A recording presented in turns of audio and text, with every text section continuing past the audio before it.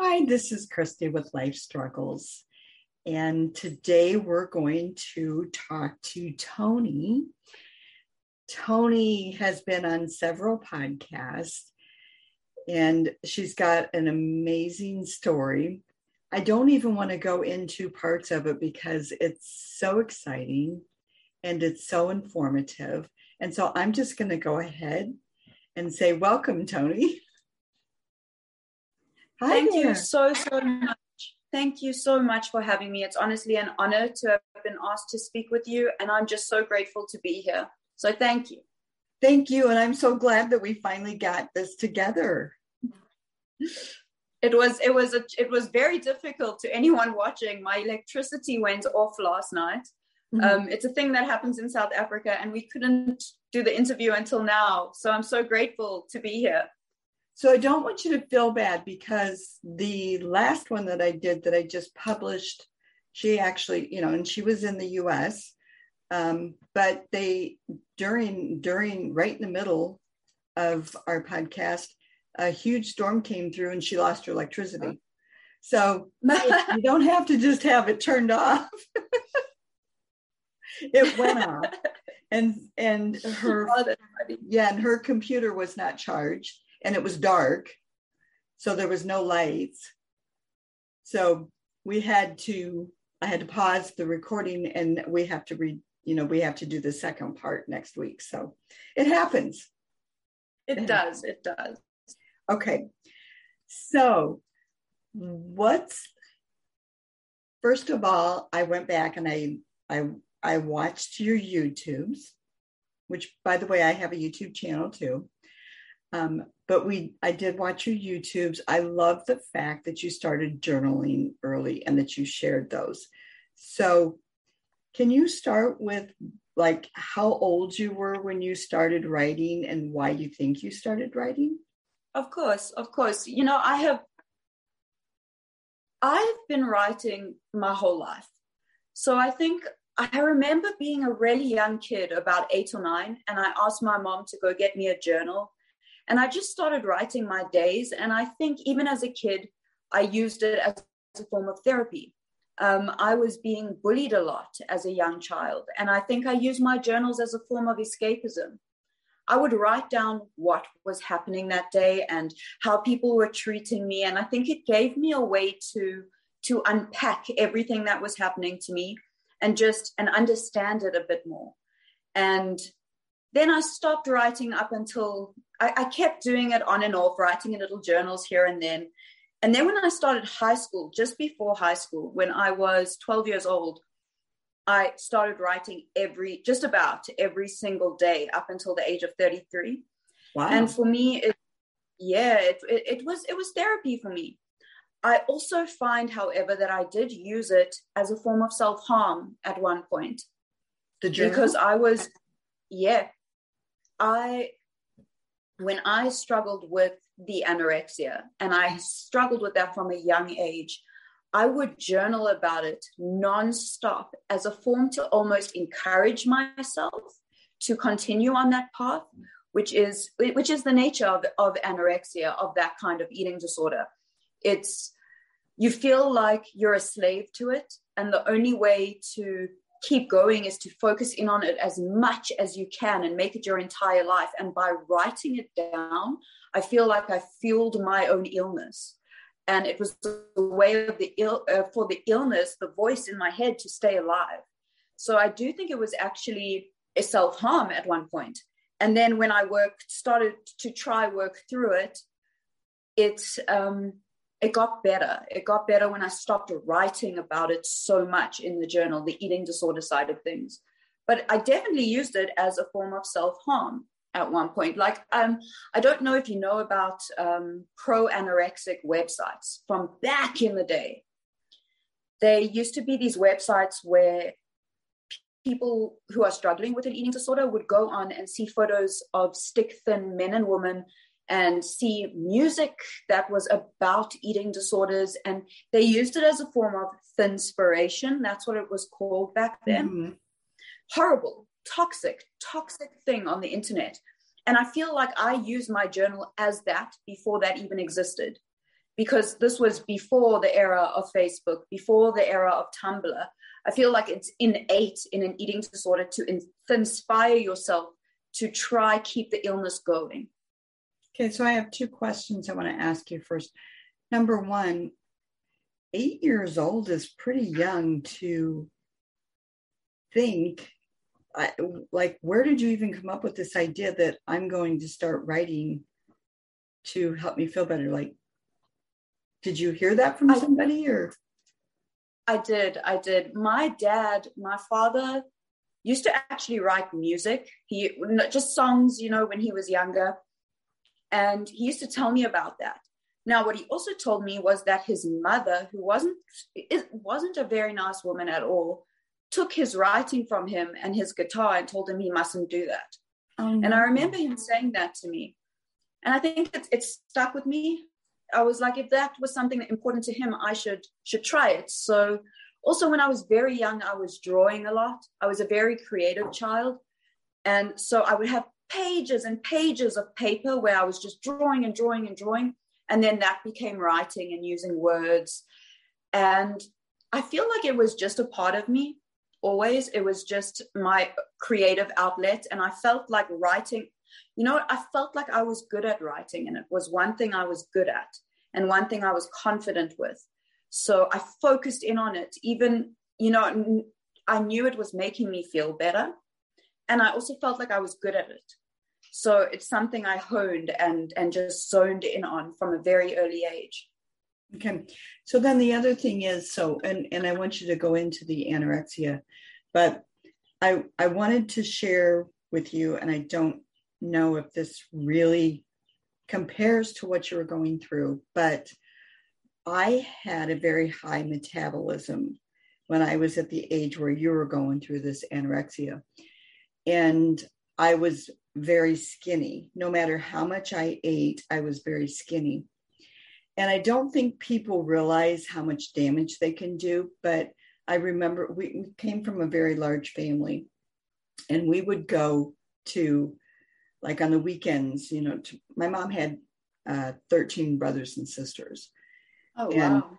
And that was like our groups that, and my cousins that we hung out with, my aunts, my uncles and stuff, for every holiday, every birthday, all that stuff. And every time my aunts saw me, they'd go, "Ooh, you're so skinny." When you say something like that tone of voice, it could have been, I could have taken it like if somebody was heavy, like, "Ooh, you're so fat." But it was a negative remark, period. It was never, "Oh, you look good." It was never, "You're pretty." It was, "Oh, you're so skinny. You need to start eating." And I was always defending myself because I ate all the time. But I was super skinny. So by my freshman year in high school, I was 5'7.5", and I weighed right at 100 pounds.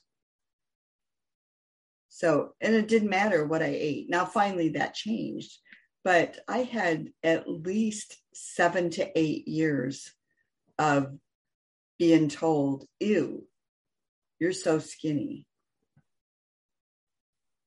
That's not anorexic, but it was very damaging to me.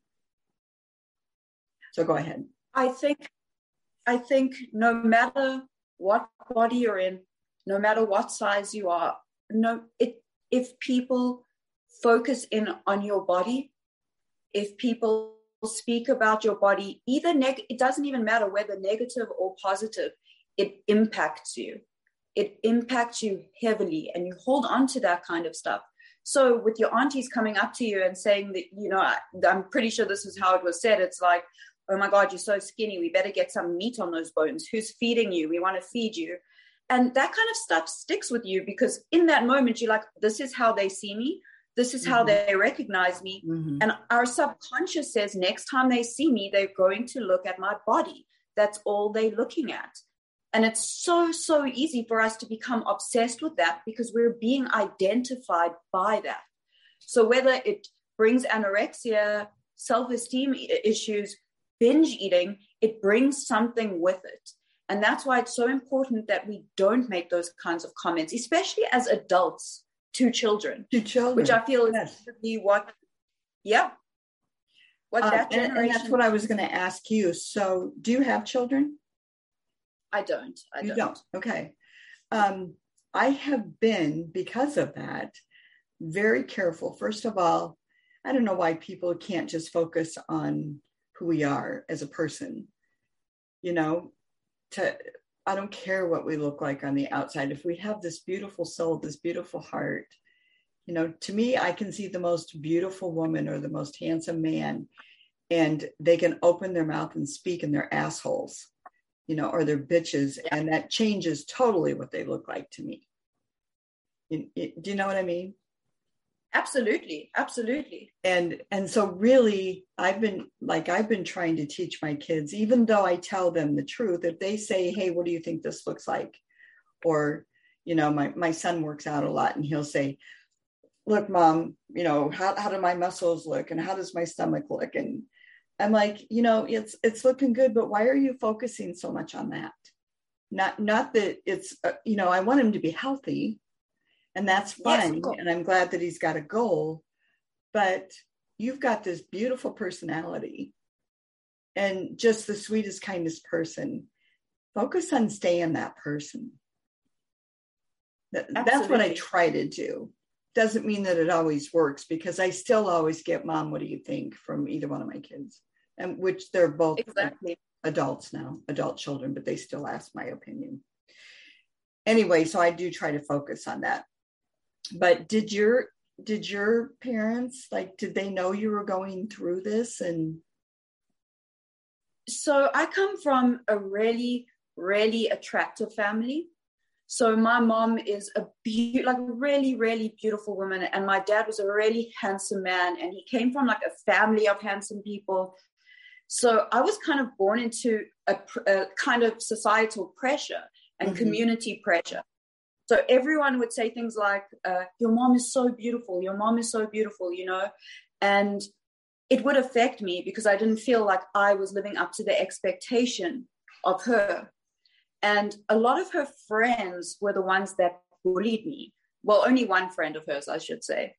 And she made me feel like I was less than my mother. I was less than my family. I was less than the people I kind of came from. And she would say things like, your hair's too curly, your nose is too big, your lips are too big, your skin is too dark, things like that she would say to me. And I wanted to ask you about that. Did your mom hear her saying those things? So a lot of people, and I'm so happy that this came up, because a lot of people have asked me about this. Mm-hmm. And you get into that mindset. I really do want to defend my mom in this situation, but she did drop the ball. And she knows she did. She was, so just to give everyone more of an understanding of it, my parents were in a very, very toxic relationship themselves. And then this outside woman came in, and she interfered with my parents' marriage in the way that she would say things about my dad to my mom, things to my dad about my mom, and get really heavily involved in our lives.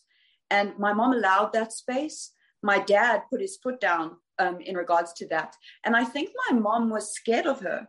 I think if I think of how old she must have been then, she was probably 30 something. And I feel like she was in this friendship that was quite abusive. And from what I remember, she did stand up for me a lot, but she could have done a lot more, and she should have removed that woman from our life. The relationship. And it took a very long time. Yeah. That woman was toxic. She was horrific. I started speaking about what happened when I was reading through the journals, and I've never said her name. I've never said who she is. And I got three messages from girls I went to junior school with. And they messaged me and said, I know who you're talking about. They never said names. And they said she did exactly the same thing to me. Really? She must have a problem with her own self-esteem. Oh, it must run deep. Because a lot of people that have a problem with self-esteem, will put other people down to make themselves feel better. Yeah, especially children, because we're so vulnerable to it, and we're like sponges. And Right. what she said to me, I soaked it in, and my mom really should have stepped up to the plate on that one. And we have discussed it, and we have worked through a lot of it. I also understand a lot of the stuff my mom was going through then, and I have a lot of empathy for what she was going through then, and I can understand how that got missed. Right. And you're saying that, your parents were going through their own thing and whatever. I know a lot of people like to put back our traumas on our parents, but I feel like my parents, and they went through a toxic relationship too, but I still feel like they did the best they could at the time for us and what they thought was best for us. And it might not have been the perfect thing, but who's perfect? Exactly. But I don't blame them. Yeah. I had a lot of resentment to my mom about that. A lot. Did you? I really did. Yeah, very much so. And I used to, as a drug addict, you get very manipulative. And when I was in active addiction, I would always throw that in my mom's face. I would be like, you were a bad mom because you allowed this to happen in my life. And I did use it to hurt her instead of, well, that's what we do when we're on drugs, But I had the opportunity to sit down with her and unpack it. I had the opportunity to speak to my dad about it. He hated that woman. And I was able to stop her from coming in, huh? Oh, sorry? He couldn't stop her from coming in, no? He tried. So what happened was he did ban her from my home. He actually ended up banning her from coming to the house. And my mom was so defiant of him. And this woman had managed also to convince her. My dad had a very big anger issues, never physically abusive at all, but he had a lot of anger. And I think this woman managed to make my mom misinterpret the situation. Like, he was trying to protect me, and this woman and my mom at the same time were so toxic together that my mom thought he was trying to isolate her from that woman. And it was actually just a means to protect the family. So then we would end up going to her house when she wasn't allowed to come to our house. Oh, not good. Okay. Yeah. So anorexic turned into what? So the anorexia started when I was very young. So I had body dysmorphic disorder from the age of 9. And it was when I met this woman. I think I had it before, but I think she promoted it and brought it out of me a lot more. And I struggled with that all from the age of 9 up until now. I still struggle with body dysmorphic disorder. Anorexia started 12, 13, and that lasted until 3 years ago. But that lasted until 3 years ago? Wow. 3.5 years ago. Damage, doesn't it? Does it do a lot of damage to your body? Before we started, you said that my hair looks nice. Yeah. It took 3 years for my hair to regrow. It fell out completely after years and years of what I put my body through. I have now got osteoarthritis, which is from the anorexia. I am struggling with autoimmune issues like that have been propelled by the anorexia. And it has a long-term health effect on our bodies. My teeth, my body is battling. It's battling from what I put it through, from what the disease put it through. So did you suffer with bulimia too? I did. So what happened was, just for the audience, could you explain the difference between the two of them? I'm sure most people know, but... No, it is. It's important to distinguish between the two. So anorexia is restriction.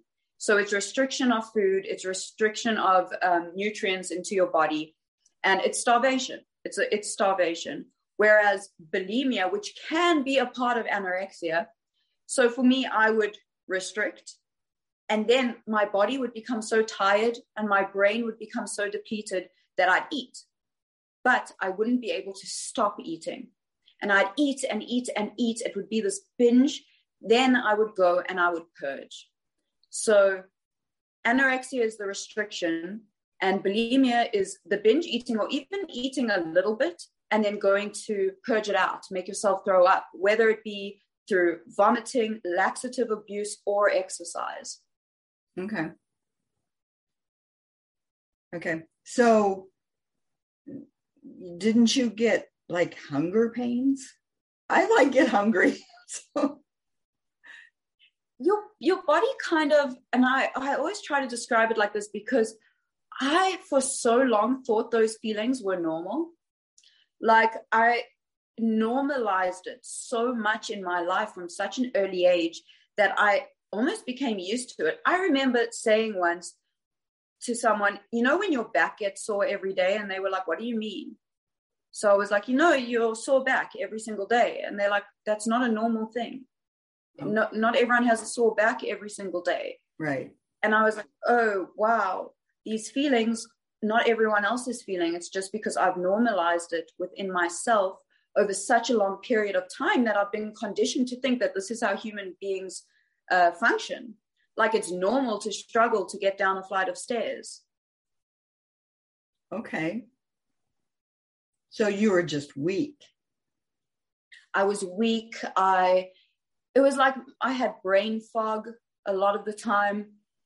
I was functioning on cigarettes, and I would have kind of foods I felt safe with. So I would do something like I created these little habits for myself. So I would starve myself, and then I would say, to put my mom at ease, I'd be like, I'll have some sweets, I'll have some marshmallows, and I'll have pasta. So I'd eat that, and then I would keep eating that and keep eating that. And then I would go and I would throw it up. And I'd try to do that secretly because my mom found out I was doing it. You can't really hide that for so long.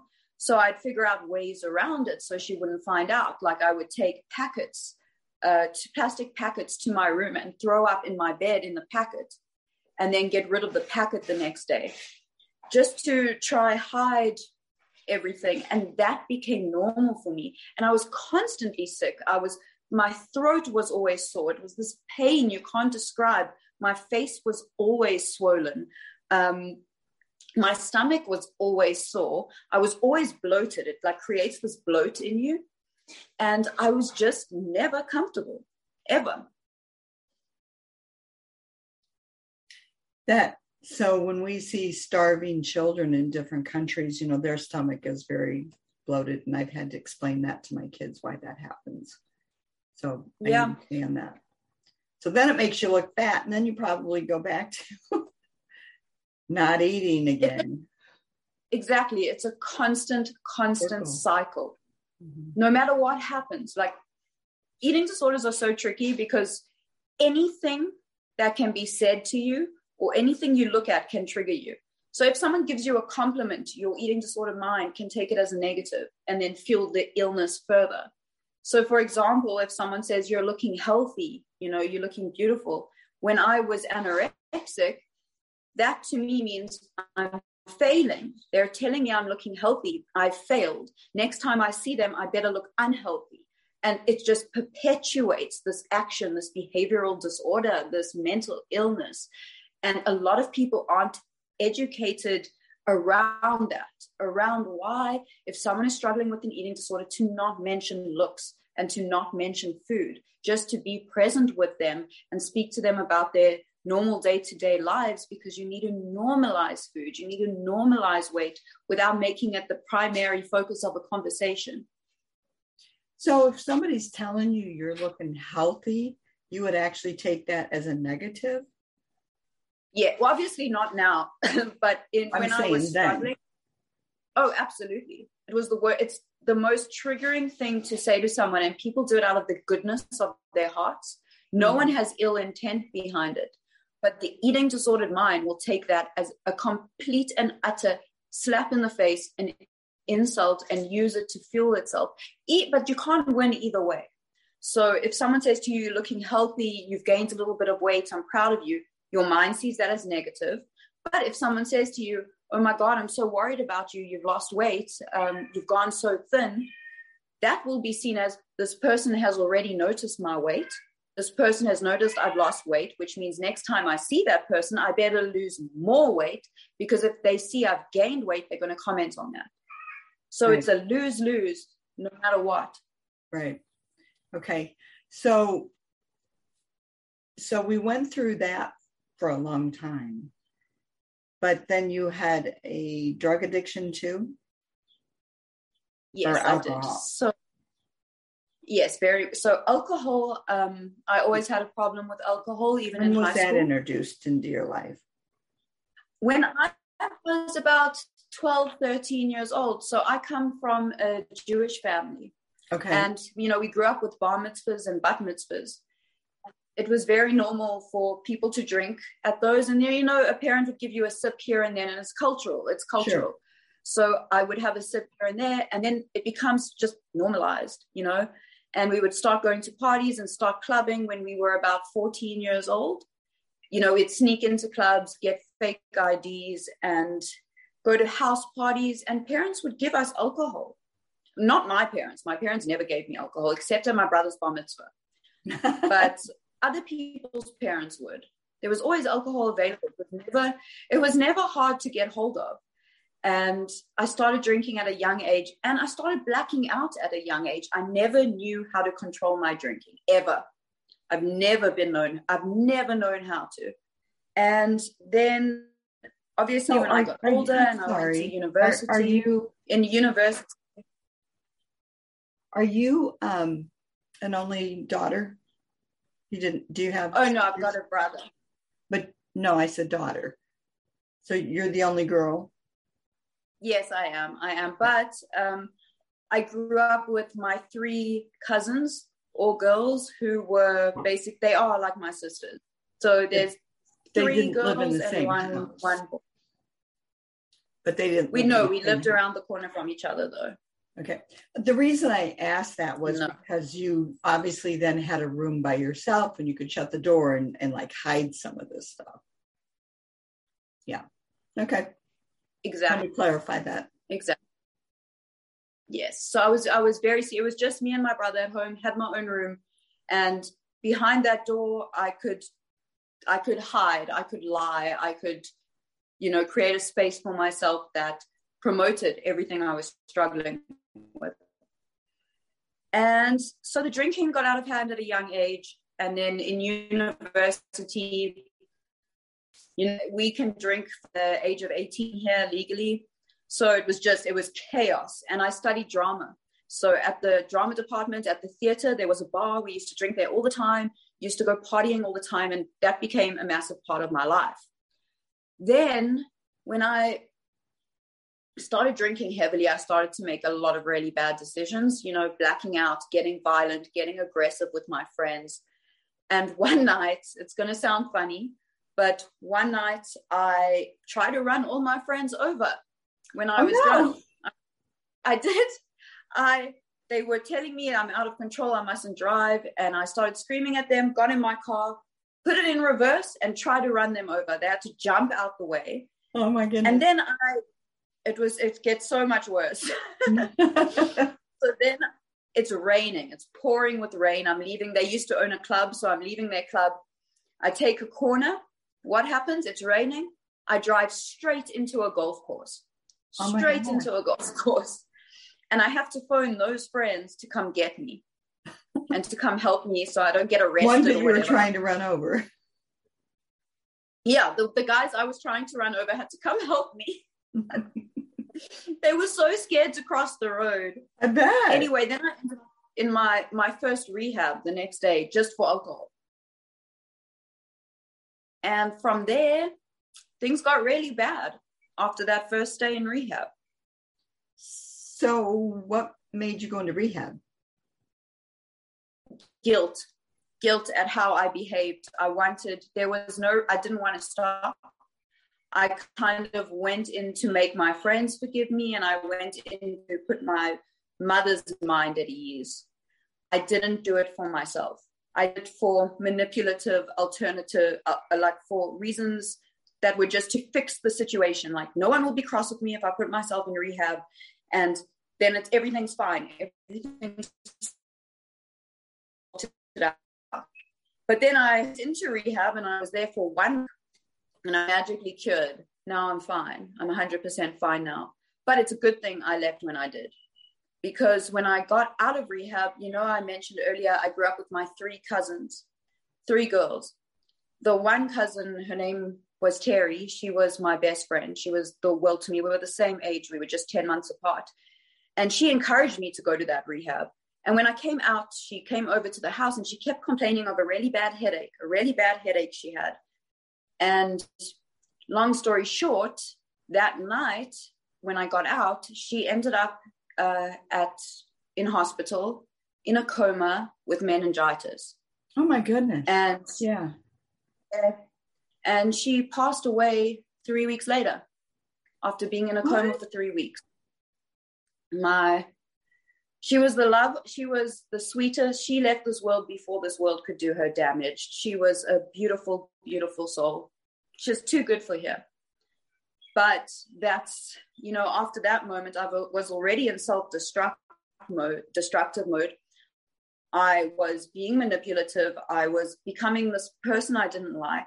And I even remember when Terry was in the coma, I was holding her hand and I was like, I promise you, I'm not going to drink and I'm not going to mess up again. I'm going to be fine. I'm going to be fine. And as soon as she died, I did the opposite. I did the complete opposite. I almost used her death as an excuse to do worse things because I felt like the world owed me a favor. Like I had been through so much because I went through a lot of other stuff, but I used Terry's death as an excuse to get on the drugs, to get on the meth, to make terrible decisions because I felt like no one could tell me otherwise because I just went through this instead of thinking for 1 second about my auntie, about my cousins, about my family. I made it about me and I made it to fuel the addict that is sitting that is here and has been here, And I met a guy after that. Yeah. I come from a family of addiction. I myself have stayed away from everything because I watched everything. Yes. Horrible stuff. And I'm not really congratulating myself because I was actually afraid of it. I watched so many horrible things and so much destruction that I was afraid to even try it because I knew that it was hereditary and I would end up being an addiction. But so I have had my whole life growing up watching addiction and how it works. And I can tell you from my siblings that I knew they found every kind of excuse there was to pick up that drink or go get some meth or go get some coke to cover up. But they made excuses for it. Like any little thing could happen, that I think was little to me, but they use that as an excuse to go get their drug of choice. Any excuse. You can have the most amazing day. That's an excuse to use. You can stub your toe on something and then it's, I have to use. It was a bad day. I'm going to use. No matter what. It's almost like as an addict, I used to get happy when something bad happened because I had an excuse. Mm-hmm. And it's something I think a lot of people feel guilty about. And obviously I felt amazing, like horrible guilt about it. And every time I try to get sober, that guilt would come up and it would be the cycle again where I want to get rid of the guilt. So what do? I start using. So the only way to get through it is to face that guilt and to say and own it and say, yes, I did do that. I did do that. I was that person. And I can move forward from that because I've made amends for that within myself, with my family, and with the memory of my cousin. So you went into rehab. How long were you in rehab? So I went to rehab. So the first time was a week. And I was like, I'm done. I'm cured. And then I came out and then Terry died. Then after that, I started doing the drugs. I met a guy, that's usually how it goes. You meet someone who, I knew he was a drug addict as well. I do not blame him at all. I knew he was a drug addict. I knew he struggled with these issues. And I was like, I want that. I think addicts tend to attract addicts. Absolutely. Absolutely. And I started using with him. And throughout that period, obviously my mom noticed the decline. And that poor woman, if I tell you, I put her through hell. I put her through hell, like to the point that she still has PTSD from my behavior. Now, let me ask you this just a second. So, now that you put her through hell, did you know at the time you were doing it? And did you see the effects that it was having on her? And did you take any pleasure out of it? I saw the effects. I didn't take pleasure out of it. I just didn't care. If it got me to get the next fix, then it was worth it to me in that moment. So that's what I was going to ask you, because I watched my siblings, like my mom was just a mess when she knew, they came home and they had been doing drugs or whatever. Or she would go out looking for them at night in the worst places in the city that she could have been hurt, and it used to make me so mad that my siblings put her through that. But, and I would say something, and that would give them more reason. Then it was like, oh, now they feel guilty. So then they went out and they did it again to cover up the guilt they were feeling for what they just put my mom through. Exactly. So was that ever any? I just wondered if you ever had that guilt afterwards and then use that guilt to go out and use again. I have a story that for me is it's a scary story, and it's hard to listen to. But the one day I had been at this guy's place for probably a week or whatever. And I came home to my mom's house and I got some money from her, and I texted the dealer, and he said he was going to meet me at this McDonald's that was around the corner. And my mom wouldn't let me out the house. She wouldn't? And I would shoot. She wouldn't let me out the house. She was like, you're not going anywhere. You're not going anywhere. And she tried to lock the door. And as an addict, my drug came before anything else. Anything. And I had to get out of the house. Well, my addict needed to get out the house. And I was like, I'm going to do whatever it takes. Mm-hmm. The only thing I could do was physically assault my mother. And I took a glass that you drink from, and I threw it at her, and it shattered on her leg, shattered all the way down her leg and cut her leg open. And at that moment, my brother came out. I also put him through hell. He came out and saw what I did and got on top of me and was like, what the fuck are you doing to mom? What are you doing to mom? What are you doing to yourself, to all of us? You're abusive. You're hurting us. And I kept hitting him and saying horrible, horrible things to him.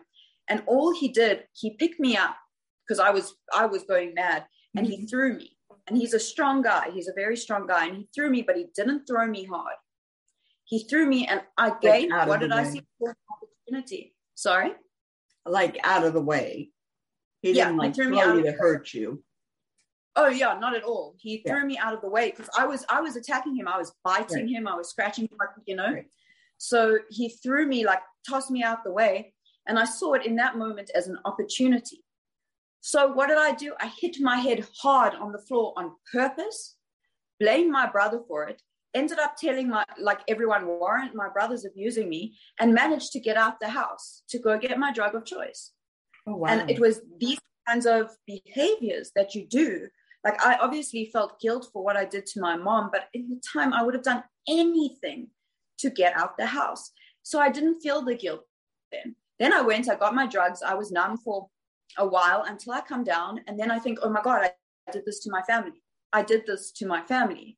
And then, the cycle starts again. When you came down, you felt the guilt. Yes. Right. Only when I came down. Okay. So did your brother have any kind of addictions? My poor brother is the most straight edge kind of guy. You know, he drinks on occasion. He doesn't even smoke cigarettes. He's almost like like a poster boy. You know, he's a very good looking guy. He does really well business wise. He's younger than me. He was the head soccer player at school. He was top of his class, like all that kind of stuff. And then there was me, and I'm older than him, and he had to grow up with that in the home. So he was always doing well, type A personality. And then there was me, the drug addict, the weirdo, the one with the mental health issues. And he had to navigate that space. So when he was about 18 years old, or even before that, he left the house and moved in with his girlfriend's family because of me. But he probably learned a lot from watching you. He learned what he didn't want to be, exactly like you were saying. Which is what happened to me. Yeah. A lot of people can go either way. Like if you grow up around that kind of stuff, you know what not to do. You know you don't want that. Or it goes, you know, it can go either way, and some people can go straight into it. It can go either way. And I can tell you that it was some, you know, like I said, I was very fearful of it. One time I had to make the choice, and it was horrible. And this is just to tell you on the other end of it. So my mom and dad ended up, when I was older, getting a divorce, which was traumatic not to me to go do drugs or alcohol. But my siblings did. But my dad was not, he was an occasional drinker up until this happened. And then he began drinking. And he became an alcoholic. Long story short, he decided he didn't want to live anymore if he couldn't be with my mom and his children. And so he thought that he would so he went and he got a hotel room, and he paid for it for 5 days and told them he didn't want any service and locked the inside doors. And he bought all these bottles of booze, and he was going to drink himself to death.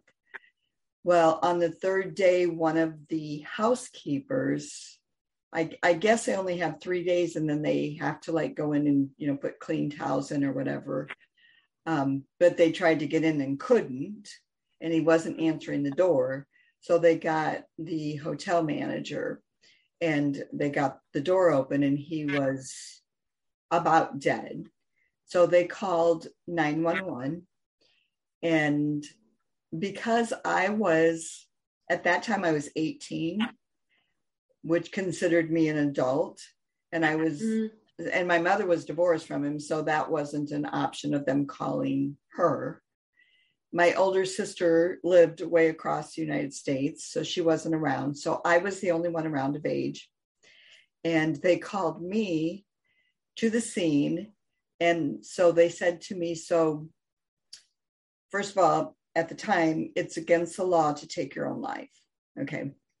So we can either take him to jail.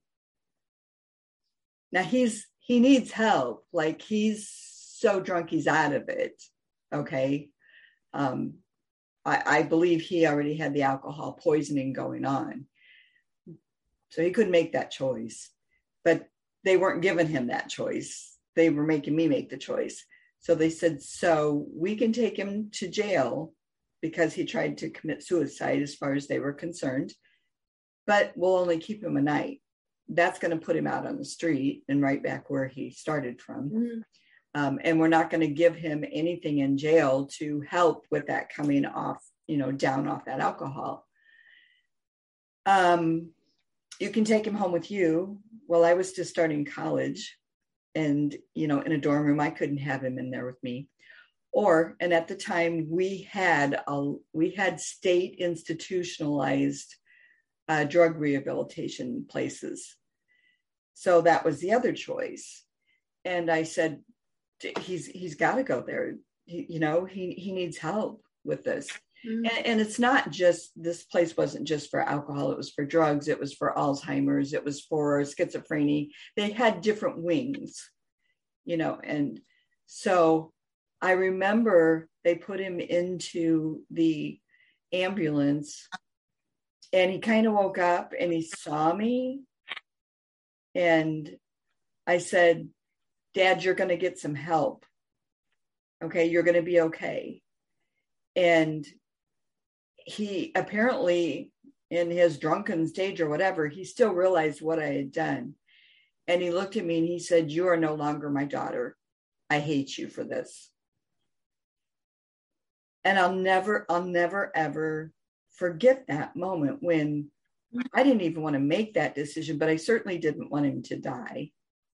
Yeah. And that was the only choice that I could see that was the best for him. So they took him away or whatever. I did call my mom and I was crying and stuff. And she did feel bad for me that I had to make that decision, but she thought that it was a good decision for him. But after you have like 2 weeks where you can't speak to anybody, like outside of, and so I was super excited after 2 weeks, I could go visit him and, see how he was doing. And I showed up at the times they had given me and they said, your name is not on the list. And I said, what do you mean? And I said, that must be a mistake. You need to call my dad and tell him I'm here. And they came back and said, he doesn't want to see you. And he had to be in there 6 weeks at least. And those 6 weeks, he would not see me. Every week I went and he would not see me. And that reiterated that I was no longer his daughter and that he hated me.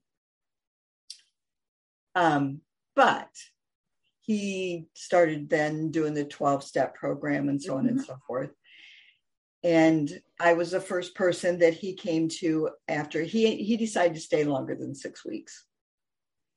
I think he ended up staying almost 6 months by the time he went to a halfway house. And but I was the first person that he came to, and he said, I want you to know that I am so sorry that I put you through that. And I never quit loving you ever. Mm. And just to make a long story short, he ended up, he never drank again, but he ended up being a sponsor, and not just a sponsor, but a spokesperson for AA all over the United States. And the story that he told always included me, how much he hurt me, but how I made that decision for him to begin with. I'm going to stop crying. Sorry. And many times he invited to introduce me, like on his anniversary date, he would introduce me and say, this is the person that is responsible. And I remember always saying, no, I might have started it, but you completed it. He still had that choice. Exactly. I mean, after the 6 weeks was done. So when you went into rehab, did you have a choice? You know the story you just told? Yeah. Reverse the roles.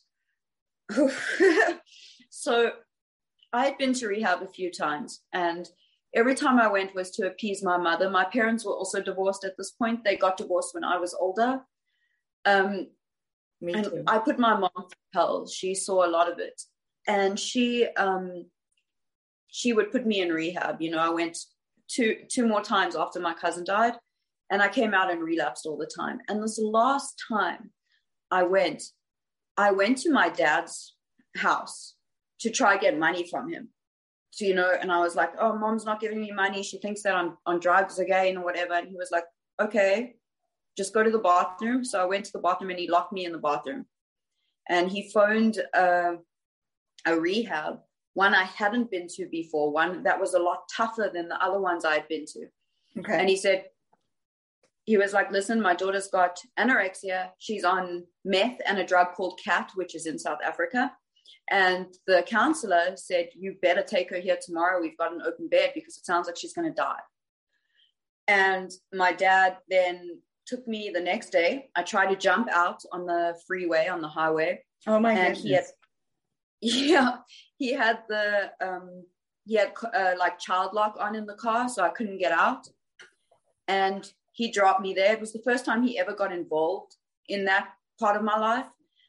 And he dropped me there, and I was like, I hate you. I hate you. You mean nothing to me. All of you, I hate you. I want nothing to do with you. And I had a lot of resentment to my mom because she told my dad about this. And I went into this new rehab that I didn't know how to kind of cheat the system. And all the counselors there were recovering addicts as well. And, you know, you can't bullshit a bullshitter. So all my manipulation fell on deaf ears there, because they were like, we've done this. We know what you're saying. Anyway, when I was on the inside there, I thought I was going for 4 weeks. And on my second week in there, I went into pre-renal failure. My kidneys stopped working properly. Ended up in high care at a hospital. And I still wanted to relapse when I was there. If I had had my phone, I would have messaged the dealer or my ex-boyfriend and said, come get me. I want to go use. That's how much I didn't care. Then I told them, I don't want to see anyone from my family. I don't want my mom to visit me. I don't want my father to visit me. I don't want my brother to visit me. At this point, my brother wouldn't have visited me anyway. But I was like, I hate all of them. I hate them. They mean nothing to me. I just want to live my life, do what I like, and die.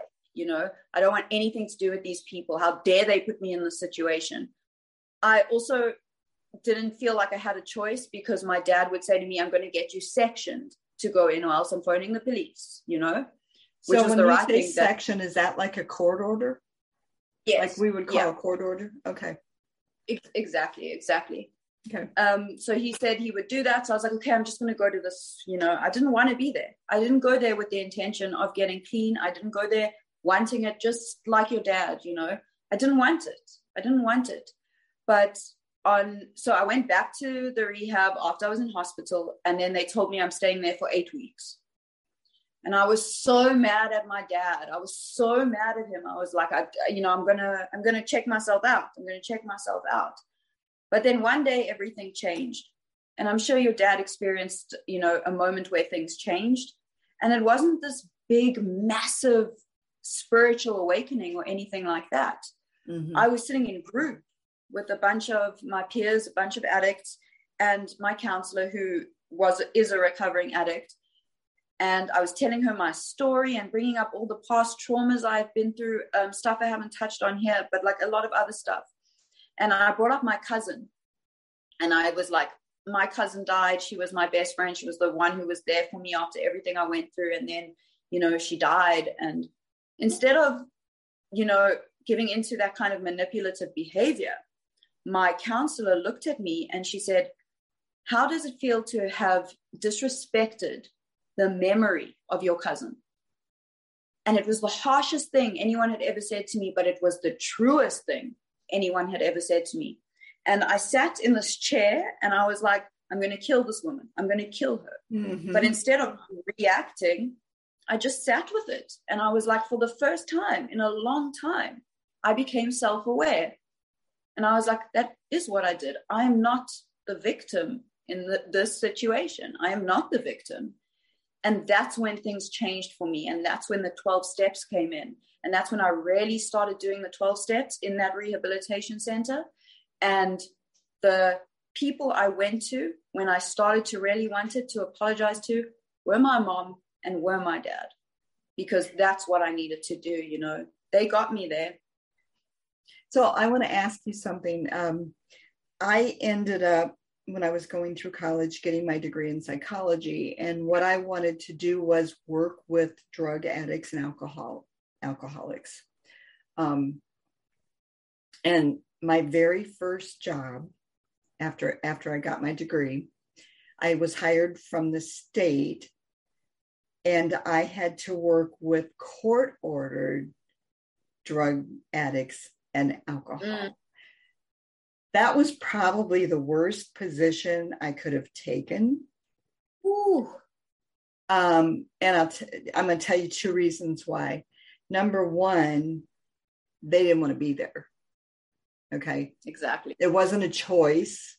It was court ordered. So they were pissed off anyway. Number 2, they found out that I wasn't an addict. So to them, because I wasn't an addict, I had no idea what they was going through. Mm-hmm. And it didn't matter that I lived it all of my life. I watched it all of my life. I experienced the other side of it. They said, you don't know. And I was not mean about stuff. I was trying, I tried to use a totally different method so I told my boss, I said, I don't know that I'm right for this position, because I walk in and I can't get them in order. They cuss at me. They laugh at me. I'm not doing any good here. He said, let me bring another counselor in with you. It was a male who was an addict. Mm-hmm. Okay. Recovering, obviously, but an addict. And he came in and he was, all right, you guys sit the fuck down. Okay. I was like, could you guys please sit down now? We're going to go ahead and start. He came in and said, sit the fuck down. Everybody sat down. Yeah. And anytime somebody, and then he's like, okay, you, and you in there, we're doing a drug test. And I was like, if you guys feel like the need to drink or take a drug, call me. I'll talk to you. I was the nice person. Mm. So I'm bringing that up because the woman that spoke to you did what she was supposed to do. She was able to, even though it might have seemed cruel at the time, she hit home. She saved my life. Mm-hmm. She saved my life. I get emotional talking about her because she's still a big part of my life today. Oh, that's wonderful. Oh, she's an amazing woman. Amazing woman. She saved my life. And it's weird because now, as she's further in her recovery, she's a lot gentler. She is a lot gentler and she's got this like softer approach. But I think for someone like me who was so long-term in addiction and someone who was so manipulative and just so full of rage, that I needed that so desperately. I needed someone to not be scared of me. I needed someone to say it as it is, and someone who would literally look me in the eye and not flinch. Right. And that's what I got from her. All the other rehabs I went to, they were lovely people, like you were saying, like really kind and really empathetic. But as an addict, I used that to my advantage. I was like, I can manipulate them because, it's easy. I'll just manipulate them. And I needed that really hard counseling in the beginning. And obviously as I moved through and, did the long stay in rehab, then went to the halfway house and then went to sober living. When I did all of that, people could be a lot kinder because I was willing to accept kindness on a genuine level. So how long of a time period are you talking about from day one until you actually? It was basically 3 years of treatment, if I think about it. So it was like, wow, like that, about 6 months in a primary care facility, so in primary rehab. Then I went to secondary, which is still rehab, but it's like you can go out at certain times. Mm-hmm. And then halfway house, which is kind of really getting you back into the swing of things. Halfway houses. And then we have the sober houses. So I was in the halfway house for a year. Sorry? And we also have sober houses that you can, after the halfway house. Yeah, exactly. So that's what I did. Oh, I did that. And that was, I did this. I did halfway house and then sober house. And then even after the sober house, me and my boyfriend at the time, who was also in recovery at that point, which I don't recommend anyone do. You're not supposed to do that, are you? Yeah, don't do that. Guys. Yeah. That's a bad idea. And our friend who we were staying in the sober house with got our own place and created our own sober house. Oh, so, nice. So it was very long term. Yeah. Nice. I know some people now today that don't even want to move out of a sober house. Well, I was so scared to leave. I was so terrified to leave. But you don't really have to, do you? No. Yeah. No. You can, stay there forever if you want. It's such a nice environment. And if the reason I left was because we were going to create our own one anyway. It was the same people going to a safer environment that was closer to work. So it just felt better going there.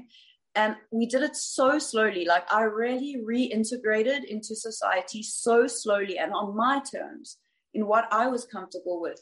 And even after that, when me and that boyfriend broke up, I went to another sober house afterwards because I knew I couldn't be alone.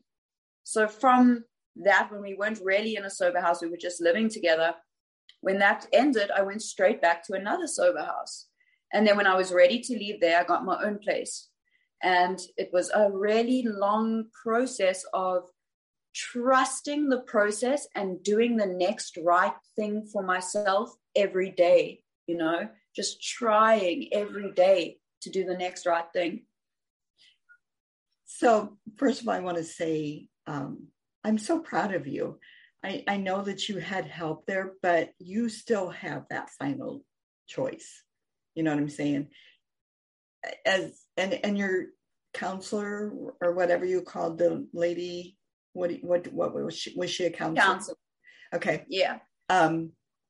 Even though she really hit home with you and she got your attention, and as you said, saved your life, I give her credit for that, for being a good counselor, but you still made that choice. So she said that to me all the time. She said she came to my 10-year share. So I gave a share. My 10 years was on the 27th of April.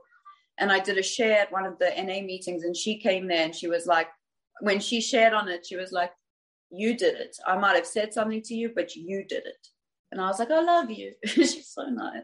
Yeah. And that's so important to remember that, not to take away from the person that began, to help you or that struck that, made that light go off in your brain or whatever it was, but you still made that final choice. So absolutely. Congratulations on that. Thank you so much. I'm proud of you. Thank you so much. And I love those kind of stories. Now, you lifted up your arm, so I got to see these beautiful tattoos. Is there stories behind each one of them? Not really. So I cross-addicted to tattoos. But the first tattoo I got, I was 14. And I was drunk on a beach with my friend. And for some reason, we wandered into a tattoo shop, and the tattoo artist allowed himself to tattoo 14-year-old drunk girls. So I got this tiny tattoo on my hip. And then when my cousin died, we all got a small tattoo for her on our back. Me, my brother, my auntie, her kids, everyone.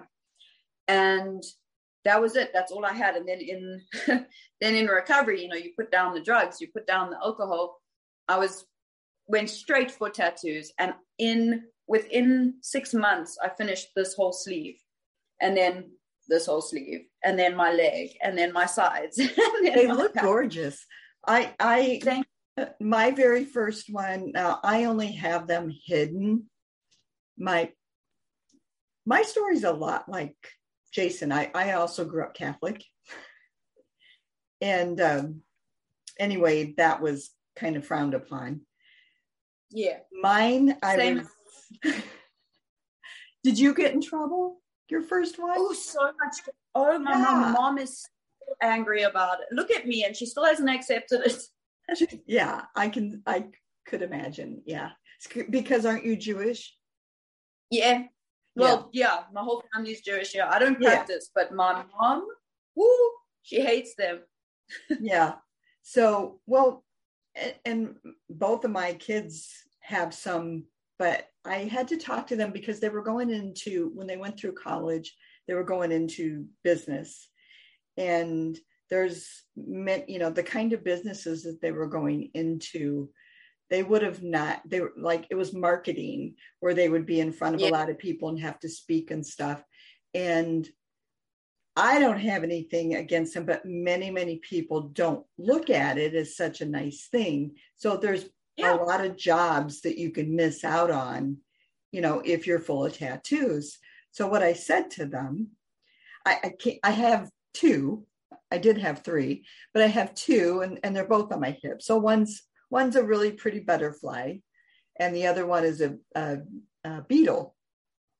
a ladybug. Oh, cute. I should say a Oh, ladybug. cute. And, they can't be seen unless I take my clothes off. Yeah. And then I am wanting to get a invisible one on my wrist for my mom that passed away. And I'm making it invisible because she hates tattoos. But it's going to be wings. I said to my mom, angel wings. So maybe she'll forgive me, right? But my mom made me promise her that when she dies, she won't get one. I won't get one for her. So both my kids, I said, obviously I can't say anything about it. My first one I did, I was a cheerleader, and we went to a cheerleading competition out of town. We only had our cheerleading coach with us. It was actually my senior year. I was 17, but all the other girls had already turned 18. So it was actually legal age to get them, except for me. Yeah. Except for me. I was the youngest one. I wasn't going to turn 18 for another month. However, once the guy looked at two of the driver's license, he just went, okay. So he didn't even bother with me. But regardless of all that, we each got the very same thing, and that was our butterfly, because we won the competition. And we're like, we're free, and we're getting out of school. And, so like butterflies are free. They fly around and they're beautiful. And so we got that. And of course, none of our parents knew. But 3 weeks, I think I even forgot about it, but 3 weeks later, so I was in the shower, and we did have two bathrooms that were full bathrooms. But I was in the shower. My mom knocked on the door, and she said, Christy, I need to get in. I need to use the restroom. And I'm like, we got another one. But I forgot about that. I mean, it was healed. It was, whatever. You couldn't see it. I didn't even think about that. So I, reached out of the shower, and I unlocked the door and let her in, whatever. And she did her thing. And I get out, and she's plucking her eyebrows in the mirror. And so from in the mirror, I had like my back to her, and I was drying off, and she saw that tattoo. And she said, what did you do, and how? You're not old enough. She was very pissed. However, and I don't want to say this because I wasn't really a smart aleck, or I wasn't trying to be. I just said, I mean, what are you going to do now? Ground me? Exactly. Like, you know what I'm saying? It wasn't all over the place. It wasn't, but ground me, it's not going to take it away. And at that time you couldn't cover them. They didn't do that. So it was there. It was permanent, So I didn't mean to say that sarcastically. I guess it kind of was, but it was the truth. What are you going to do now? It's there, it's done. And I didn't have them all over. So I just told my kids the same thing. I said, if you're going to go into business, you might want to check out some of the companies that you want to do, because they may not allow that, or you might want to put them where, you're going to wear something that is covered. And it's not a discriminatory thing here. I mean, a company can decide your uniform, and that kind of stuff. They just can't, go on race, color, religion, but they can say, well, if you've got tattoos and you're going to be, speaking out in public, and they can say no. So I said, just be careful. Just be careful. So I don't say don't get them. Just remember what you're going into, and if you can cover them when you're at work. I would say that to everyone. Honestly, I would say that to everyone. Like, there is a lot of hate that you get with tattoos. There really is, and you have to be aware it's going to happen. And it's going to happen. For me, I can walk out the street and some people will be like, I love your tattoos, and other people will run away, just hate me based on my tattoos. To me, it looks like you have these beautiful sleeves on. Everyone says that about this arm specifically. It looks like a little sleeve. It really does. So it's very pretty. This arm is it's like my soft arm, like it's got a lot of filigree and roses and like this pretty lady. Yeah, who is that lady? She's just a random design. She's just a little very pinup. Pretty. She's cute. I love her. You must have some very good artists there. So my boyfriend did this. Really? Well, okay, this is a true story. This is my ex-boyfriend. Okay. This is my new and it was not on purpose. It was not on purpose. And they don't remind you of each one of them? No, this I have no emotional attachment to at all. You know, it was it's a project. This is the design I wanted. He just happened to have done it. Okay. There's also no hatred or resentment, you know, toward him either. And then when we broke up, me and this guy, I needed another tattoo artist. And there was this person on Instagram who all my friends knew. And I didn't even know what he looked like. Mm-hmm. So I was like, okay, it's safe. I don't know what he looks like. I don't know who he is. Let me go to this person. No relationship there. And I went there and I fell in love. Is that who you're with now? Yeah, this is my boyfriend, this whole sleeve. Oh my goodness. This is my Wednesday Addams, Bride of Frankenstein, Vampira. So this is like my dark sleeve. There's Maleficent over there. So, okay. Yeah. That's very cool. Okay, so we need to wrap this up. And yes. I have a huge question to ask you. And it's okay if there's more than one answer, but if you can get it all into one, that'd be great. What do you feel like has been your biggest life struggle?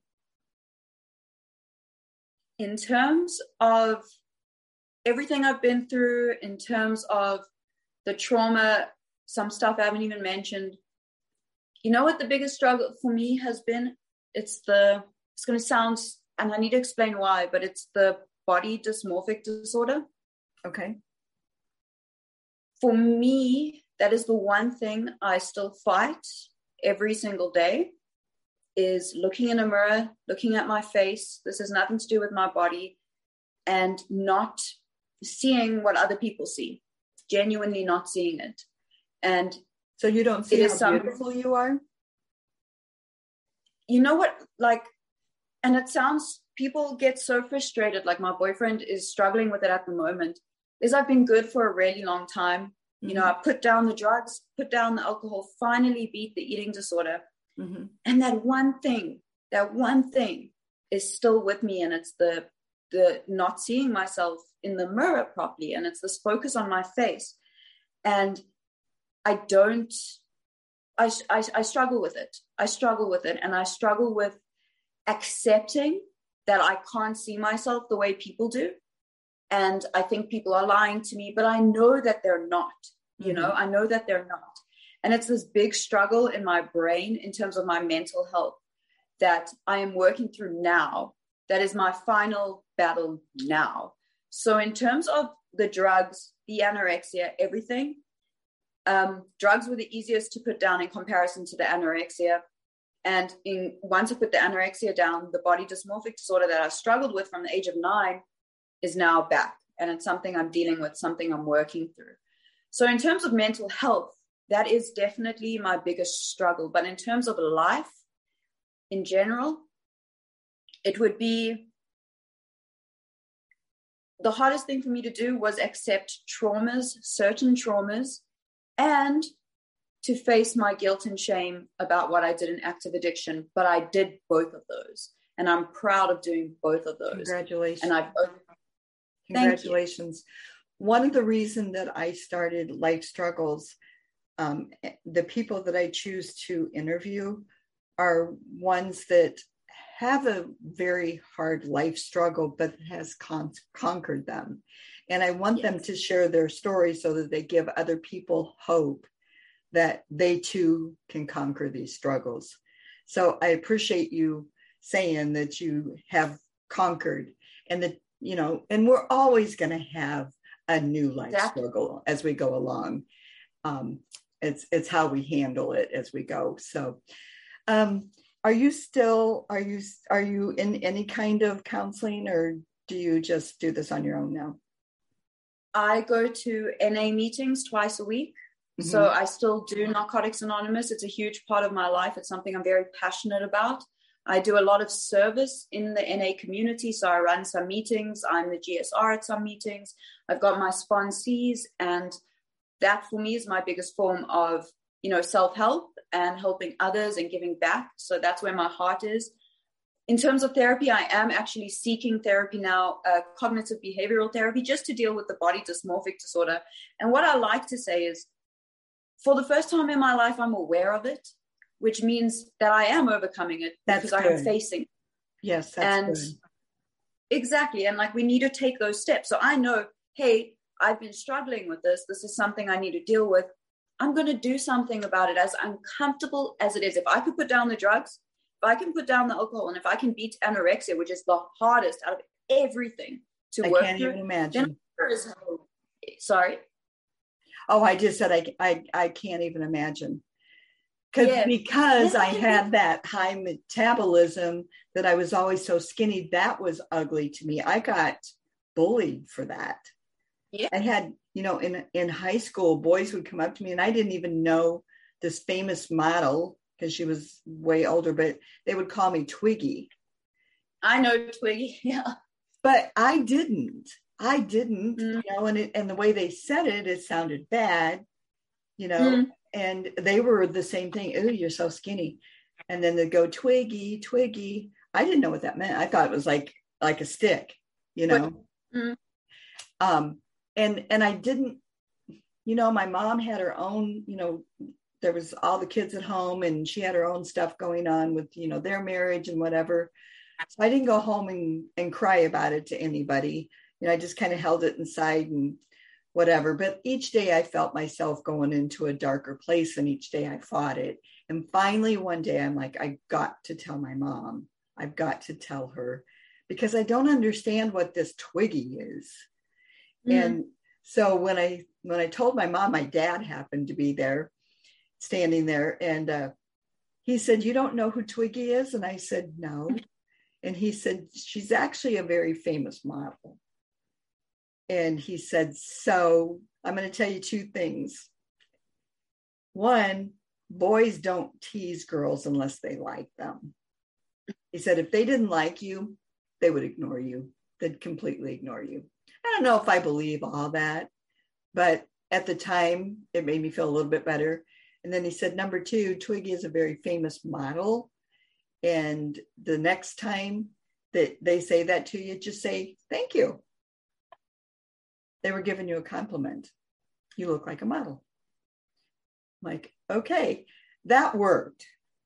That worked for me. Yeah. As soon as I quit reacting to what they were saying, they stopped. Yeah. But one thing I wanted to leave with you, and it's something that I give to the people that I'm counseling, especially for those who have the same thing. I have it too. I have to remind myself every day of who I am. And, I don't know if you can see this, but I have a scar on my nose here, and that's my face. And and it's not people that are trying to be rude, but when they see it up close, they think I've been in an accident of some kind. And the first thing they say is, "Oh my gosh, you poor thing, were you in an accident?" So it's noticeable. It's brought to my attention all the time. Okay. I actually had a little bit of skin cancer, which was just a pinpoint, but this surgeon took out a great big piece of my nose and then was going to leave it. And I'm like, what? This is my face. I mean, like when somebody's talking to you, the first thing they see is your face. Mm-hmm. And he said, "What do you want me to do?" And I said, "Well, you better call a plastic surgeon." And this plastic surgeon, I had 18 times that he's tried to fix this, and he's made it worse each time. And quit. He started canceling my appointments because only that first one did my insurance cover. And after that, I mean, it was him not doing it correctly. So it was money out of his pocket. And so he would cancel my appointments, and like the girl would call me and say, He had an emergency surgery he had to do. You'll have to reschedule, and it'd be 3 or 4 months down the road. Well, he was actually taking women that were paying, to have other plans. So it's never been properly fixed, but I've now found somebody. So anyway, I struggle with that on a daily basis. I have little yellow stickers that I put on my mirror when I'm going to put my makeup that says "You are beautiful," inside and out. Just kind of a reminder thing. So I don't know if that's something that you can. I have some on the refrigerator. I need to do that. And you know what? My boyfriend suggested I do something like that. Did he? He really did. You'd be surprised how well it works, because the way the mind is, if something is repeated and repeated and repeated, eventually your brain accepts that. Yeah. So and I've learned that, I have learned that with the eating disorder recovery. And if I apply that to the body dysmorphia and to this final thing, I know I can get it right. I know I can. You can. So yeah. Well, thank you so much. I know it's been a little bit of a struggle here to get together, but I really hope I get to meet you someday. I've got some plans of coming. I can't really say it out loud on here. Don't. I won't. But I'm going to go ahead and end it here. And I do hope to meet you someday, though. And I'll probably get this done and ready. And it'll be published next Monday. Amazing. Okay. And I will meet you soon, because I think I want to come down and meet you. I want to meet Jace. I really do need to. You know what? Are you going to LA? I want to. Where are you? Okay. Well, I'm in Chicago, but I want to meet up with Jay too. And so if I know the time you're going, I'll fly out there at the same time. Yay. I'll figure it out, and I will let you know. Yeah, we'll have a big get together. That would be so nice. Oh, that would be so nice. Okay. Well, I so much appreciate you, and you have done an amazing job. Amazing job. I'm so proud of you. Thank you. Thank you for being amazing and for being in my life. And I'm so glad to have met a woman like you. Thank you.